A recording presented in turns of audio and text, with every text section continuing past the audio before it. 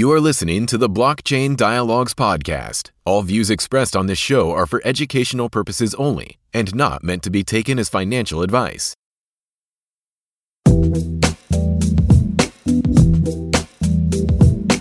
Hello and welcome to another episode of the Blockchain Dialogues podcast with your hosts Krishna and Nikhil. In this podcast series, we analyze various cutting-edge technologies and projects in the field of blockchains, DLTs, and cryptocurrencies. In today's episode, we are joined by Boris Mann, who is the co-founder and CEO of Fission. Fission is a company that is looking to provide developers with a decentralized backend as a service platform to build and deploy distributed apps with end-to-end encryption and user-controlled data. Boris, a very warm welcome to you on our show from both Nikhil and myself. Thank you very much. Thanks for having me. Welcome, Boris. So, could you start off by telling us a little bit about your background? You're one of the really experienced guests on our show. In your early days, you were very deeply involved with Drupal. In fact, you helped found the Drupal Association. And later on, when Ethereum came along, you helped grow the Ethereum community as well in different parts of the globe. So, could you tell us about your journey from when you started up to the point of co-founding and leading Fission today? Right, my history. I guess I'm kind of an old man of the internet. I was one of the first 1,000 bloggers in the world is one of the things I say. I don't actually know what that number is. So really got involved early in looking at helping put content online by everyone. And obviously that was techies doing things like, running a web server under our desks over, if we were lucky, a DSL line or something like that. But that led me straight into lots of the early stuff that was happening in Web 2, notably among them open source. So I was running the Drupal open source CMS, and I wanted to make some changes. I had some suggestions, so I got involved with the mailing list. And from there, that led to a multi-year journey of working with that community and just being amazed about what it means to work with people worldwide, organize a lot of the events. Grow from 40 people in a basement at the first DevCon, DrupalCon, to thousands of developers just years later. So from that really led me to, open source as a radical act. We were fighting Microsoft at the time. OAuth was being invented. Social networks were being invented. All this stuff was happening very quickly. Reminds me actually of today. Some of the things that are happening with Web3, which is really, why I'm involved. We built these kind of LAMP stack systems, which ultimately are centralized, slightly too complicated, slightly too insecure. And if the developer hosting your stuff goes away, you're done. And so, I'm kind of back in Web3 saying, hey, we should have data that's more encrypted and more user centric. And this stuff should just be easier for developers to build rather than have to struggle with things. So when I saw Ethereum arrive, I got involved, and my friend Bob Summerwell, who's here in Vancouver, he was early with the Ethereum Foundation, told me about it, and I was very excited. So I went to Coinbase and bought $25 worth of Ethereum and used it to deploy a smart contract with beer credits in it. It was one of the base examples of it around the time. And from there, I was kind of hooked at really seeing what could be sort of a back-end as a service that was all open source, that people around the world could work on together, and this capability to write, custom functions on top, which is kind of the kind of thing of my open source principles and kind of working together I'd always wanted. So I ended up working on core Ethereum work, one of the first wallet unconferences, really focusing on making this stuff work on mobile as well. Was in Berlin and it helped organize the second Ethereum Magicians along with the discourse forum where a lot of the discussion happens around governance. Brooke, my co-founder and CTO, joined me. She was in Berlin at the time, and we said, hey, we really want to work on this stuff full time. And we ended up getting a grant from the first Tachyon Accelerator program to implement what was called Fission codes. So kind of like HTTP status codes. But for smart contracts. So smart contracts could work more like agents, and talk to each other and route based on return codes, that they didn't even necessarily know what smart contracts were there ahead of time. From there, we did a lot of other core work. Brooke became a core contributor to a number of EAPs and working on improving Ethereum virtual machines. VMs is one of her expertises, and she's been now working with the Filecoin VM team and FEVM efforts as well in an advisory capacity. And what we really saw was the challenge was that while people were experimenting with these smart contracts and so on, they were still struggling with the things that Brooke and I had been dealing with for 20 years, which is apps are too complicated. As a front-end developer, you have to become a full-stack developer. And doing things like passwordless logins and getting encryption right is really hard.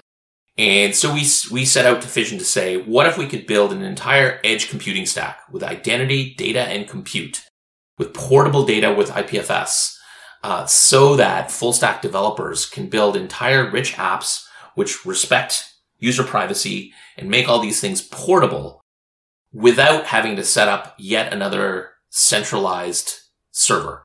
And that's really where the idea of Fission was born and how we got started. Makes sense. I mean, on your website, I did see one line which says that, you, as a company, you want to walk the walk, and you describe Fission to be a fully distributed company. I mean, I think it's a perfect point for you to just go a little bit deeper into the company, like how big you are as a team, and maybe if you could just touch a little bit on the funding aspect as well. Yeah, so Fission is a fully distributed company. We are, I'm going to get this number wrong, either 23 or 24 people. I am in Vancouver, BC, Canada, as is Brooke Zelenka, my co-founder and CTO. It is a Canadian headquartered company, but we have people all over the world. So a number of places in the US, Oregon, San Francisco Bay Area, Arkansas, North and South Carolina, Toronto, Japan, Belgium, Germany, Brazil, and Lagos, Nigeria. I'm probably missing a couple of US states in there somewhere. Philadelphia, Pittsburgh, one of those P names. I haven't memorized this recently. So I've been building distributed companies and distributed communities for a very long time. It's sort of non-controversial today. Or rather, the pandemic has forced everyone to realize that working in this distributed way is definitely possible. Fission itself is very much modeled on open source models. The code that we release is openly licensed. We write a lot of specifications. Brooke and I decided that Web3 native funding was not the right path. I joke and call our model the mullet, equity in the front, tokens in the back, meaning that today we have a traditional company in Canada. We raised a little bit of early funding supporting Brooke and I on basically just an idea in 2019. We then raised a pre-seed round last year that closed in September, October. And that actually lined up with timing of a bunch more people getting really excited about what we're doing, connecting into Protocol Labs, and Protocol Labs led our seed round earlier this year. And sort of coincided with us heading in a direction of becoming protocol engineers from where we started. Great. So now before we move on to taking a deep dive into discussing the various tools that you're building at Fission, today we want to discuss about decentralized identifiers, or DIDs in short, and UCANs, and your web native SDK.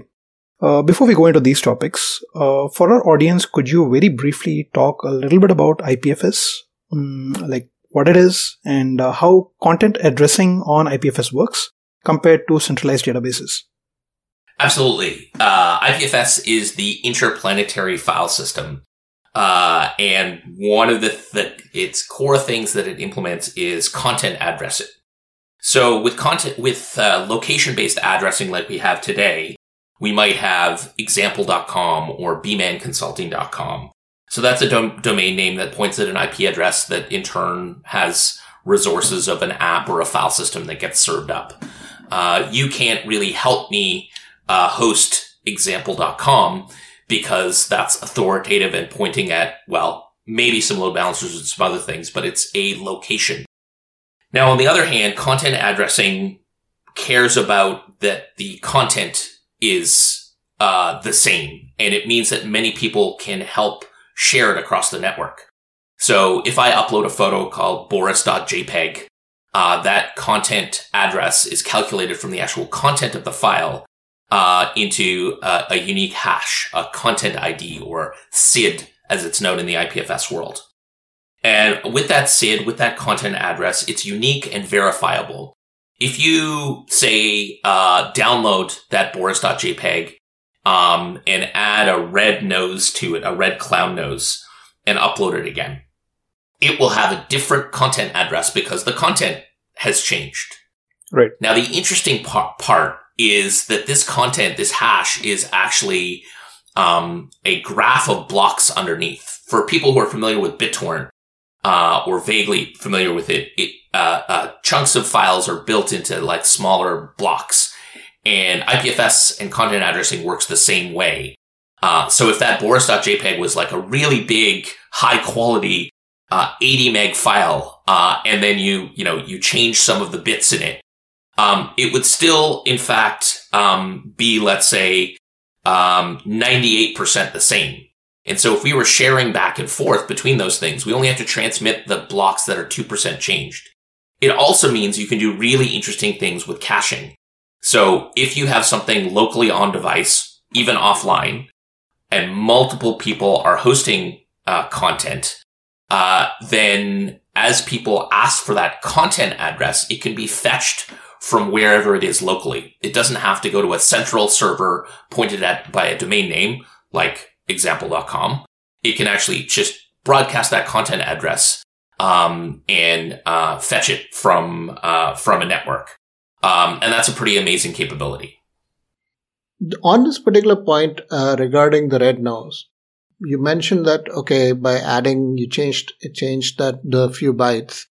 Wouldn't the address of the content address itself or the CID itself change? And in which case, so wouldn't it be a different version of the file then that you would need to distribute first, the new CID?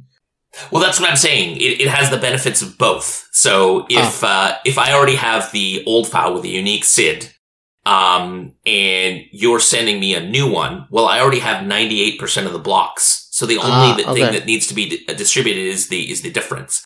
This is where IPFS is also a little bit like Git. You only have the differences.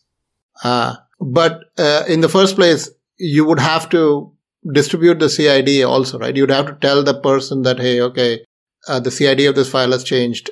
This is the new CID. And when he actually pulls the file using the new CID, then only 2 blocks would be pulled in instead of the whole thing. And again, you're thinking about it as a single file, but it is in fact not the same file. Right. They are SIDs. So you get this kind of like versioning automatically. If we went back and forth and had 8 different versions, they could all be named boris.jpg, but they would each have a unique SID. So how does one then distribute Boris? So is Boris.jpg still in IPFS distributed as Boris.jpg and not a hash value? So if you think about it, even Boris.jpg is in fact a location address. So this takes some getting used to, of course, because we're not used to just thinking in hashes. But with IPFS, content is this self-verifying data that's represented by a hash. There are ways of basically representing things as that label that we know. So Boris.jpg, but then underneath you can look at it. And of course, you're not passing around Boris.jpg because that doesn't have any meaning. You're passing around the SID that represents that, including the label that titles it Boris.jpg. Because we've lived with location-based addressing forever, This takes a bit of getting used to, but once you start thinking about it in content addressing, you realize that this portability and self-verification has like huge impact. So if I send you a file and I send it to you with the SID, you know I mean exactly that file and not Boris.jpg edit 3 from last Tuesday. I'm giving you an actual version that says, no, it's exactly this content address. This has implications for all sorts of things like video, verifiability of information on the internet, knowing when something has changed. Because if you're hosting something on location-based addressing, if you go to example.com/boris.jpg, it's not even guaranteed to be a picture. It could be malware. It could be a PHP script. It could be all sorts of things. And so that just takes some getting used to. But ultimately what you're doing is you're switching from passing around locations to really understanding that passing around content addresses and all of the blocks that make up a piece of verifiable data. Cool. Yeah, understood. So I think that kind of covers most of the kind of gives an overview of what IPFS is and the primary difference between IPFS and a regular file system. But IPFS obviously is the lowest layer. And to go back to your mission, if you one of the important pieces in this puzzle essentially is identity, right? And I remember when I was looking at how Fission is proposing to address that particular problem, the concept of a decentralized identifier comes up, and you basically talk about DIDs, and then in conjunction with DIDs, you also talk about UCANs. So could you kind of go a little bit into what is a DID and, how does that actually differ from your standard idea of what an identity is in traditional Web 2.0? Yeah, absolutely. So a lot of our mission was making sure that everything from identity to data could be portable and owned by the user.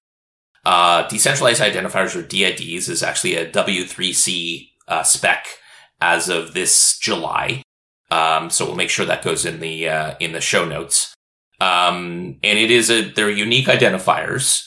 They can be verified. They're decentralized. It's not necessarily even a person. It could be a person, an organization, a piece of software, a data model, other things like this. But we thought that, if there are existing standards in a space, we like to use them as much as possible. And so DIDs are one of those pieces that we ended up choosing. The reason that we were looking at identity, aside from the portability aspect, so from a blockchain space, you think of blockchains themselves having the identifiers. And in fact, you can represent, say, an Ethereum address as a DID. There's a couple of different flavors. DID PKH, so public key, is one way that those things get represented. And we did this because we saw one of the issues with IPFS was that it didn't store private data. And there's a bunch of use cases that are really important for private data. So we built an encrypted file system, called the Web Native File System. And if you do encryption, you need identity. And you also need identity for, our mission before of having an entire identity data and compute stack for front-end developers. So you have to identify the person who's coming in again. The other constraints that we put on ourselves was we've seen, an explosion of public-private key cryptography being used with the classic blockchain browser extension, which gets us to about 50 million users, but doesn't work on mobile.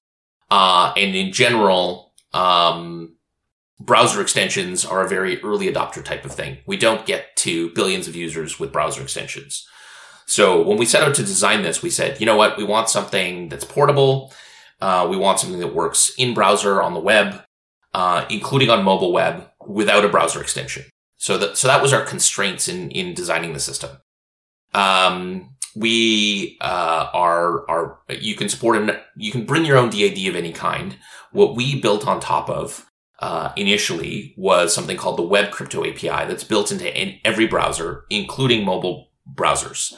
And it puts a non-exportable private key into the browser, not in the front part where it can be attacked by JavaScript and otherwise snooped, but in fact into the Chrome of the browser.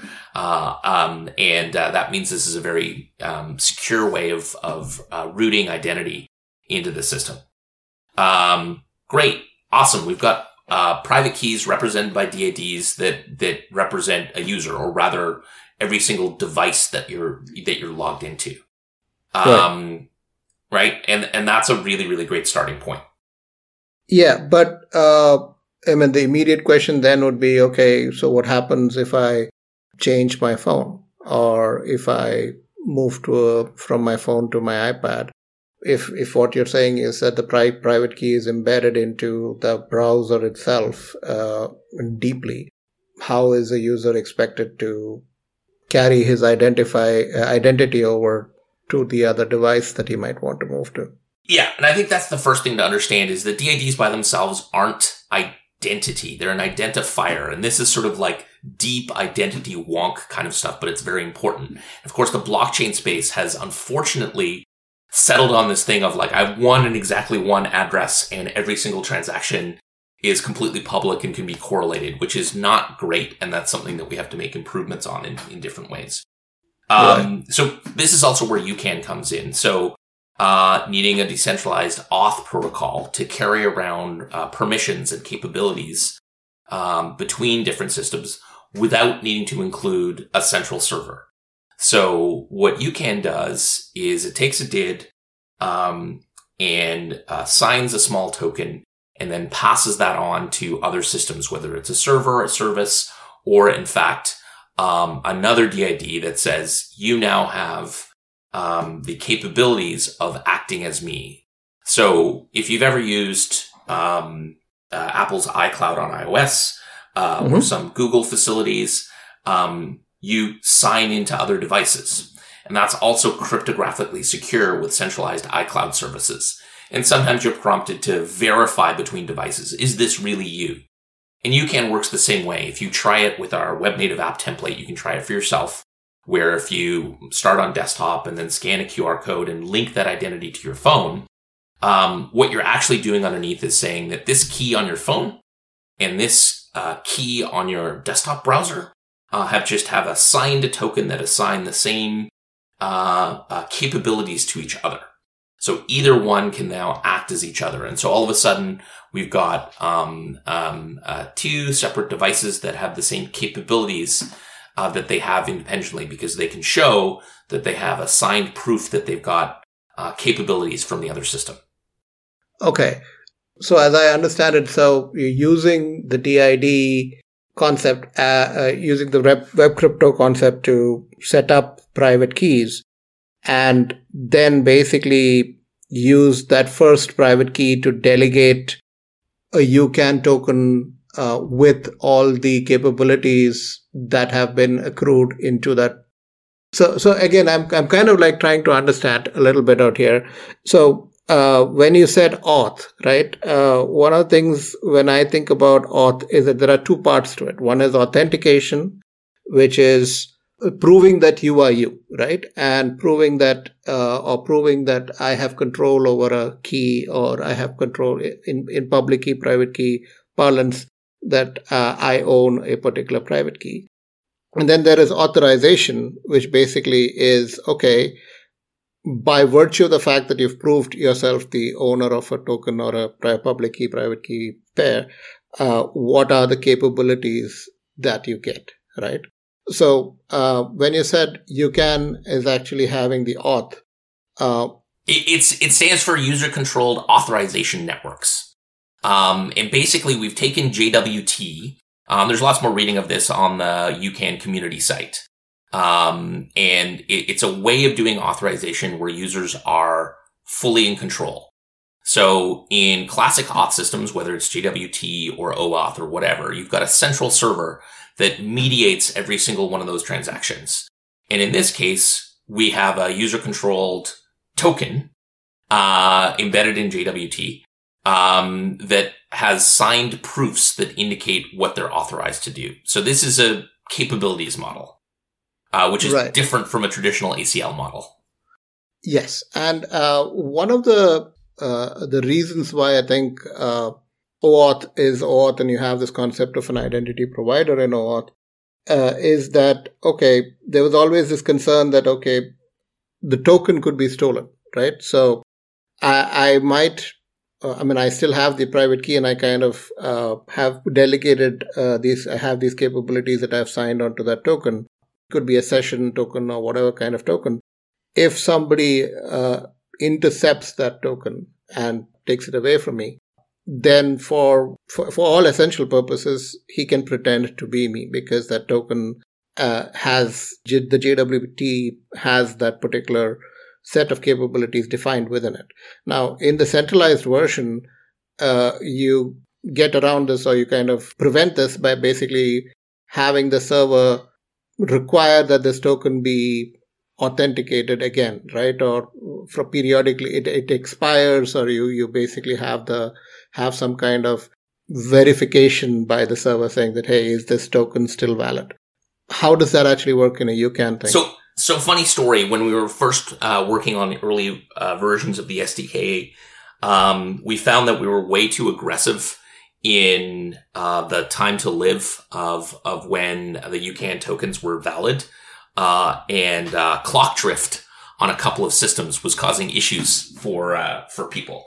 So that's part of the spec that you can build with. So first of all, they're meant to be quite short-lived, and you pass them along sort of and create them as needed because you have the private key and you can sign new UCANs whenever you need. There is a whole section on revocation in the UCAN spec. So when we say like, oh yeah, we have this UCAN thing, it's not a W3C or IETF spec yet. It's something that we've initially incubated within Fission, and then basically it has graduated. It has a number of different people implementing it and working on it and co-authors on various parts of the spec. So there's a whole community-driven spec process that covers a lot of these things. So revocation is definitely something that's part of this as well. And these are essentially issued as well as another part of the chain that you as the owner of those things can revoke it to other systems. Okay.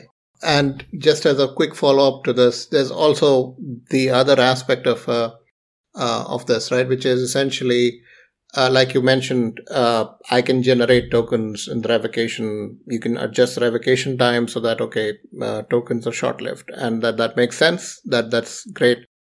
So does that mean that the capabilities that this particular token has or the authorizations that this particular token has is centrally managed? So the first time when basically I get a token and I say, okay, I'm going to create this UCAN token, where do I get the authorizations that I'm allowed to put onto this token? Where does that actually live?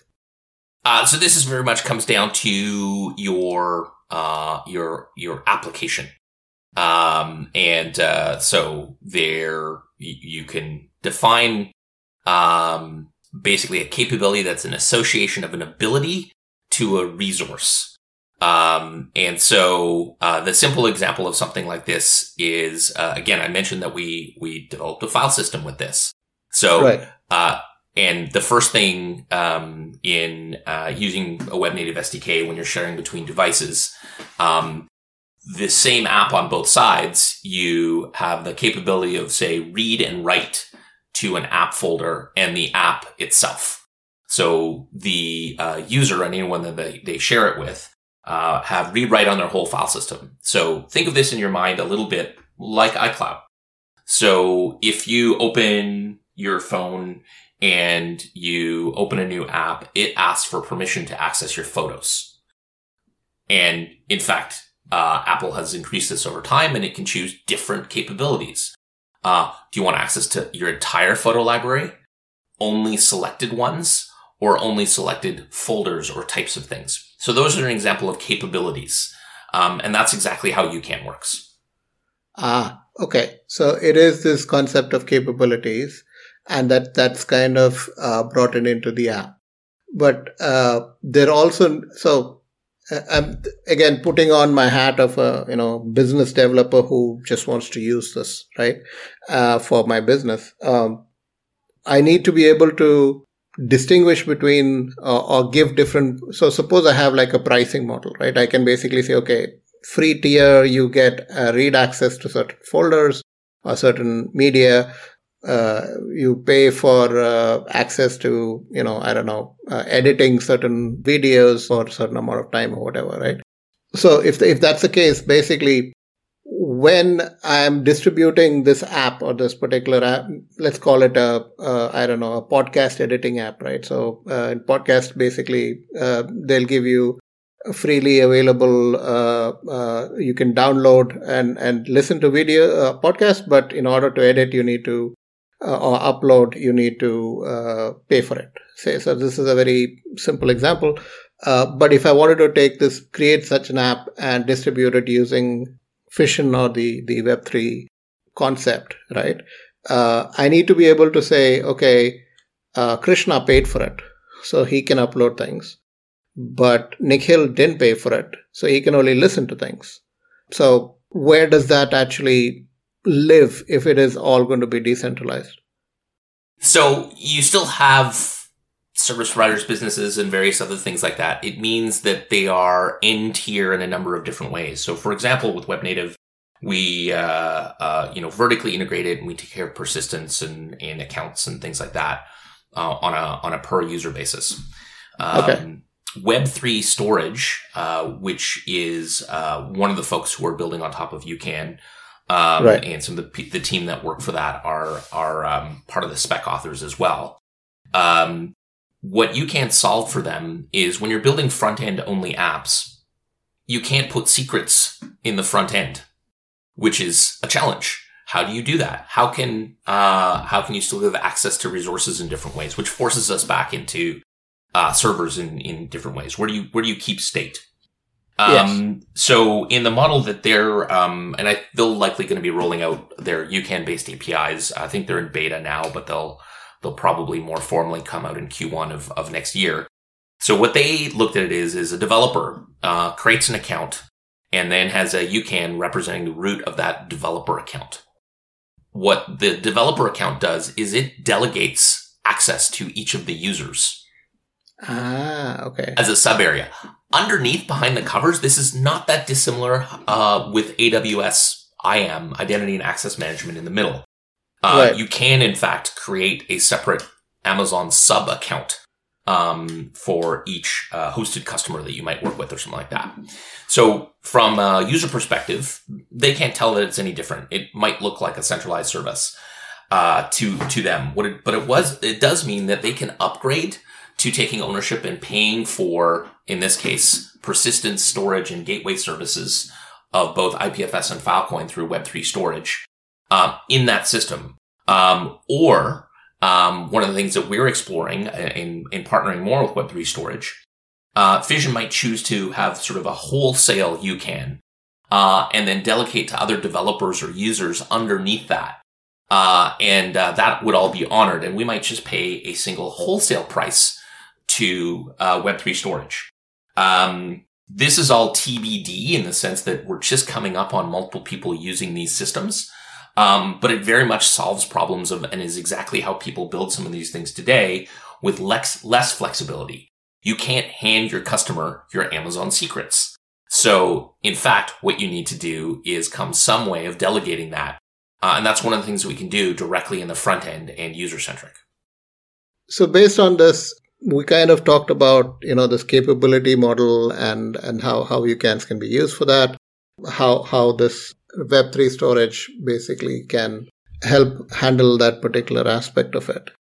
To paraphrase what you said and my understanding of it, what I understand from that essentially is that there is a concept of a dual token, right? So you have the developer or the creator of the application still having some kind of control and delegating that access. It's not a dual token. It is a proof chain. So okay. the developer has a signed UCAN that gives them certain capabilities from something like Web3 storage. Yes. And then they sub-delegate that further to down. Devices, users, endpoints, anything else that you like. So this kind of goes down also to, okay, this particular developer, right? So again, another traditional viewpoint. One of the challenges that the traditional Web 2.0 market always had was, well, okay, we had malicious actors basically hijacking applications, right? So, one of the things that the app stores and iOS famously keeps claiming is that, we protect you from that because we verify and we sign all the code so that only verified developers that we and code that we have vetted is available to you, right? But in a decentralized model, obviously, that's not there. Now, thinking back, there has been there's an existing thing that happens in the open source community, which is known as PGP, right? Which is the pretty good privacy signing of emails. And one of the things about that was that, okay, if you go back the PGP chain and you say, okay, how do I trust that this particular email is coming from another person?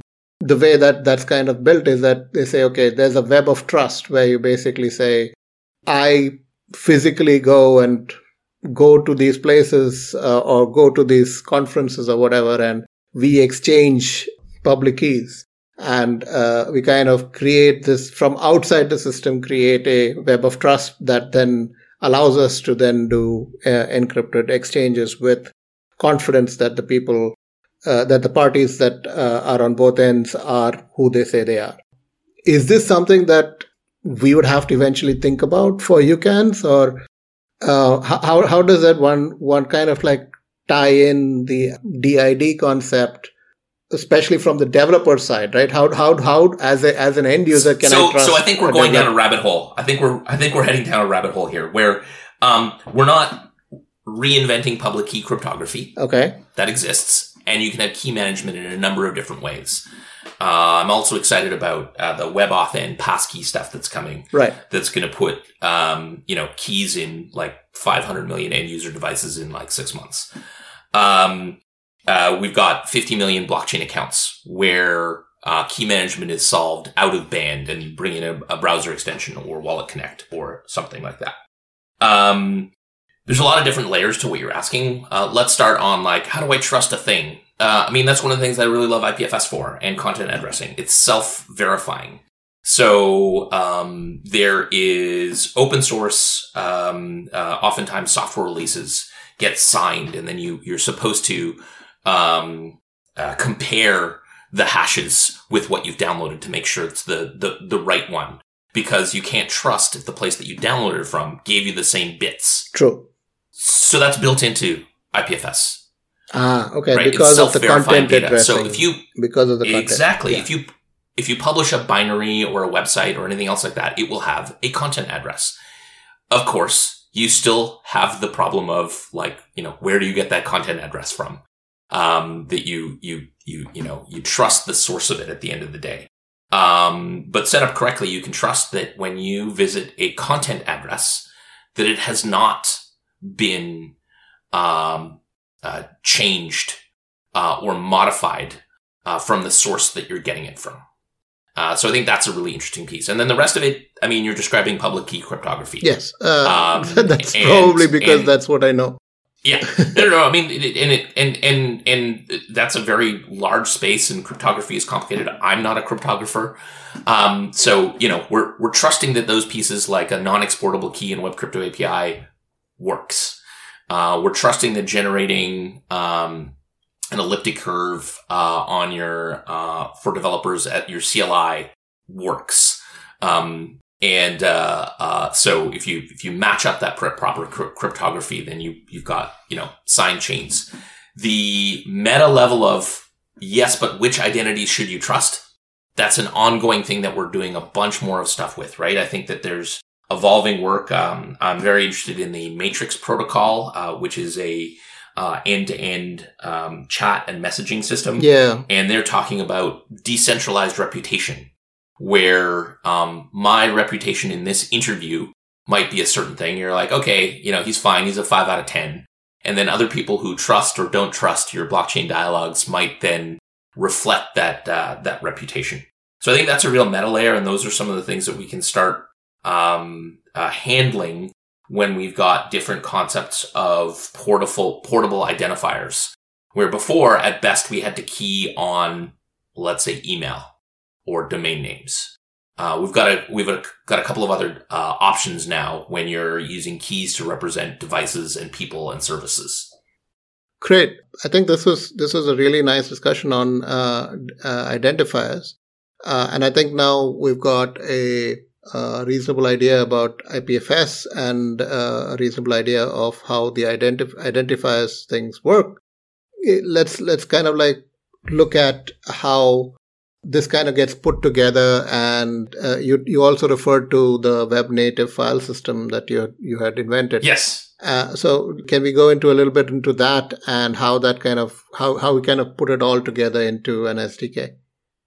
Yeah, absolutely. So when we started our mission with Fission, we're set on putting this edge computing stack together on top of IPFS. And what we actually quickly found is that we had to pivot to becoming protocol engineers. That IPF itself needed improvements at a number of different layers. Both things like, oh, hey, there's no encrypted file system, so let's create that. And bringing in these other concepts. So we've spent a lot of time doing like base level protocol work. WinFS is our file system. And starting to get good adoption in a number of other different places. We're also working on an edge database, codenamed Dialog, and IPVM recently launched, which is to add compute in the form of WebAssembly. Right.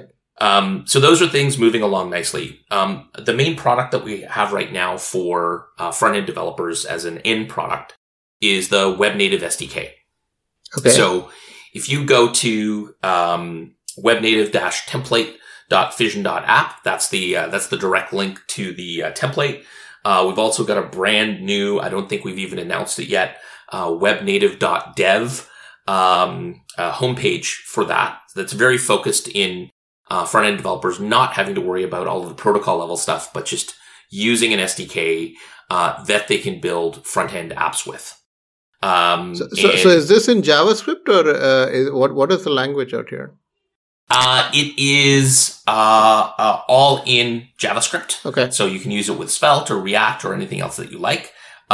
We are in the midst of moving a lot of our core libraries to WebAssembly.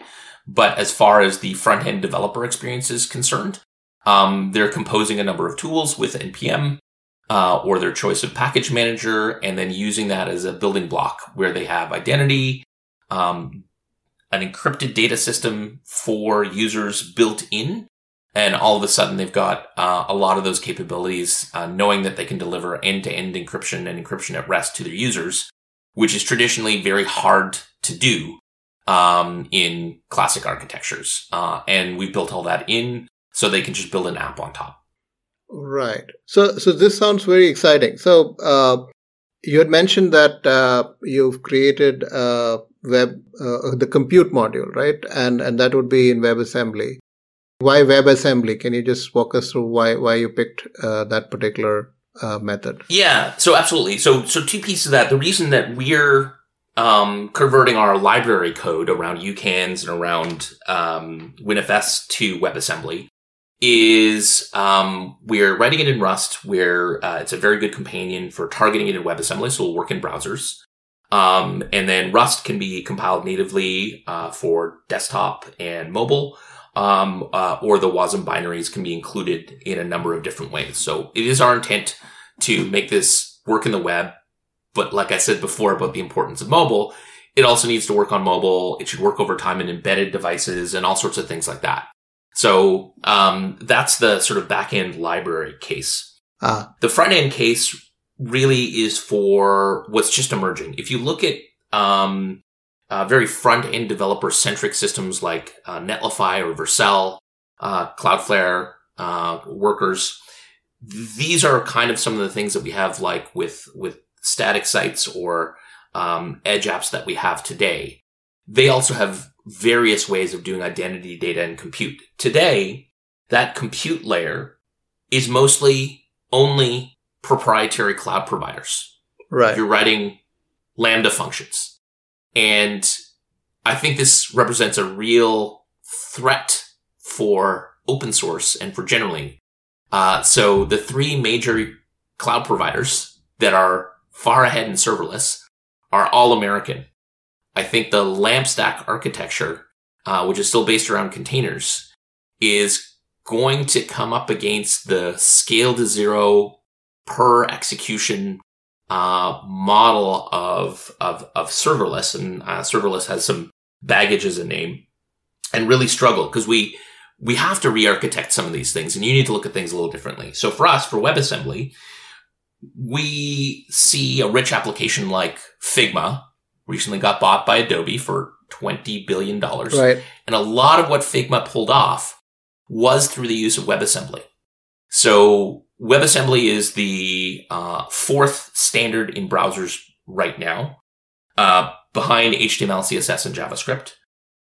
We think there's going to be a huge increase in WebAssembly generally for a number of different reasons, but the main one is that you don't bet against the widest distribution platform in the world, which is browsers.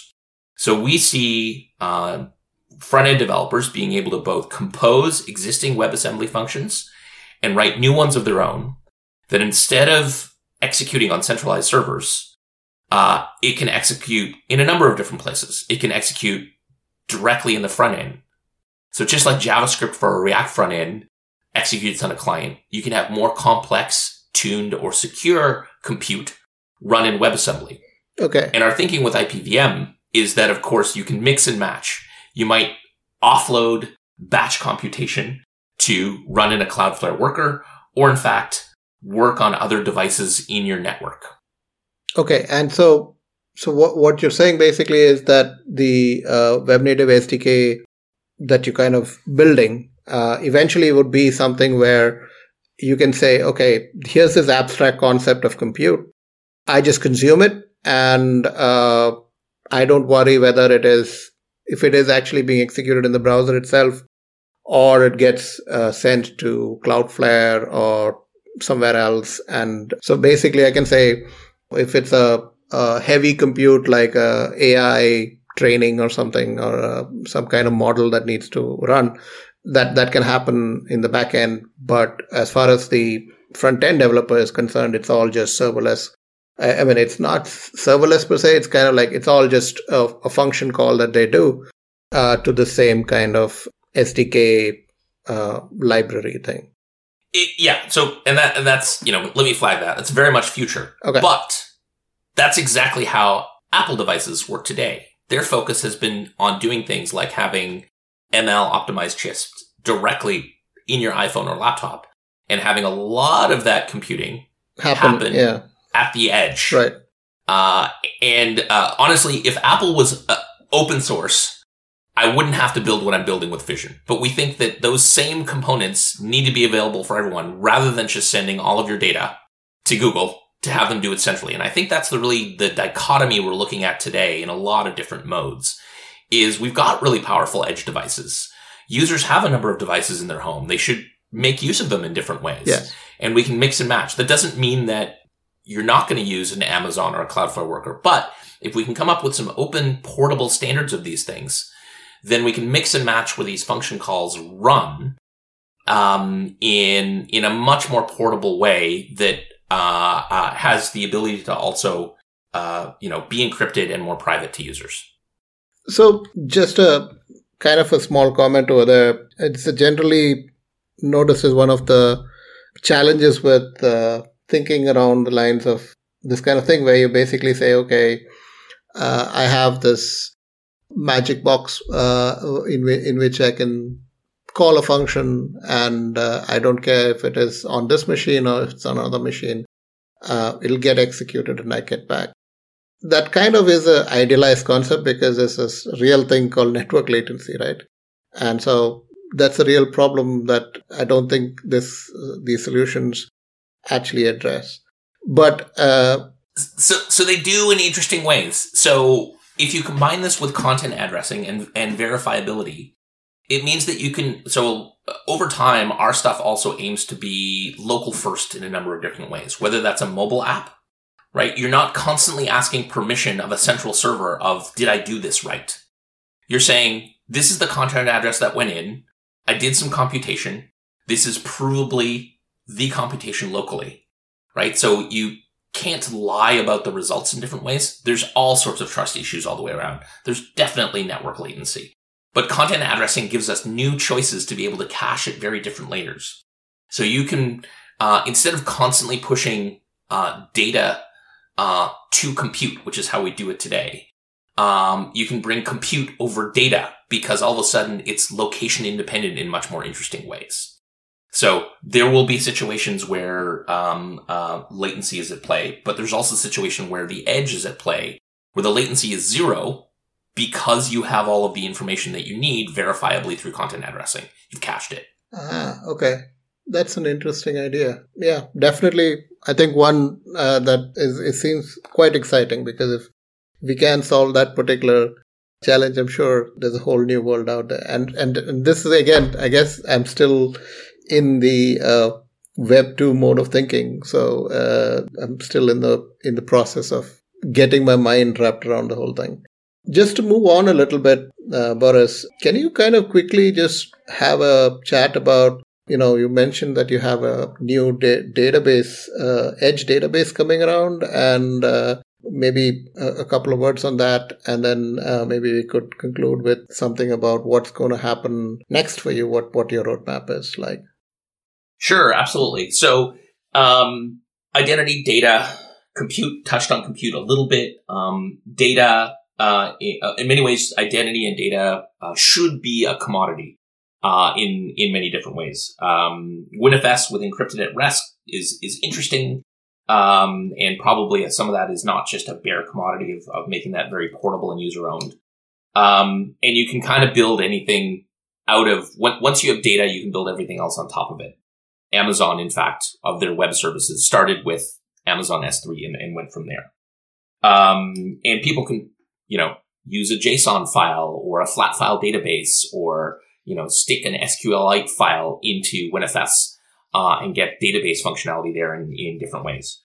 But when it comes to building, rich Figma-like applications, what you need is like multiplayer, collaboration, read-write, supporting offline use cases, things like clients for blockchain use cases. And so for that, we've been working on Dialog, which is on planetary scale edge database. So we take advantage of content addressing, and we have different streams of data that different people have access to. And again, this underlies the exact same model of things like Apple already ships in their app kits in different ways. They take care of syncing, they take care of iCloud, they take care of permissioning, and we really see giving the same set of tools to developers so that the really valuable part, the sticky part, ends up being in the database. That's where the custom models are and everything else like that, and where you want multiplayer support that's a little more sophisticated than just conflict resolution of, file name 1 and file name 2 underscore conflict. So that's where Dialog fits in. And we think that and compute are the very valuable and sticky pieces that people can build everything from mobile apps to ones that just run on the web and PWAs that should pretty much work everywhere. And then we have a rich stack that developers can build a lot of things with. That sounds pretty cool. I think we've got a pretty good overview of what you guys are doing, and I want to thank you for the deep discussion on the identifiers and the whole debate about identity and APIs. So I want to thank you for coming and joining us in this episode, Boris. I had a great time talking to you. Awesome! Thanks so much for having me. I always enjoy spreading the word of what's coming down the pipe, and I really look for more people to dive in and check these things out. We think edge computing is sort of a superset of blockchain. So all of this stuff doesn't need a blockchain, but we work with things like Filecoin and Ethereum. And so if you want to keep your app more decentralized, check out Fission, because we give you that decentralized edge app stack That doesn't mean that you're setting up and managing servers. Perfect. Folks, that concludes this episode. Once again, that was Boris Mann from Fission. You can subscribe to this podcast on iTunes, Google Play, and Spotify. Also, you can learn more about us at bcdialogues.com. Thanks again for joining.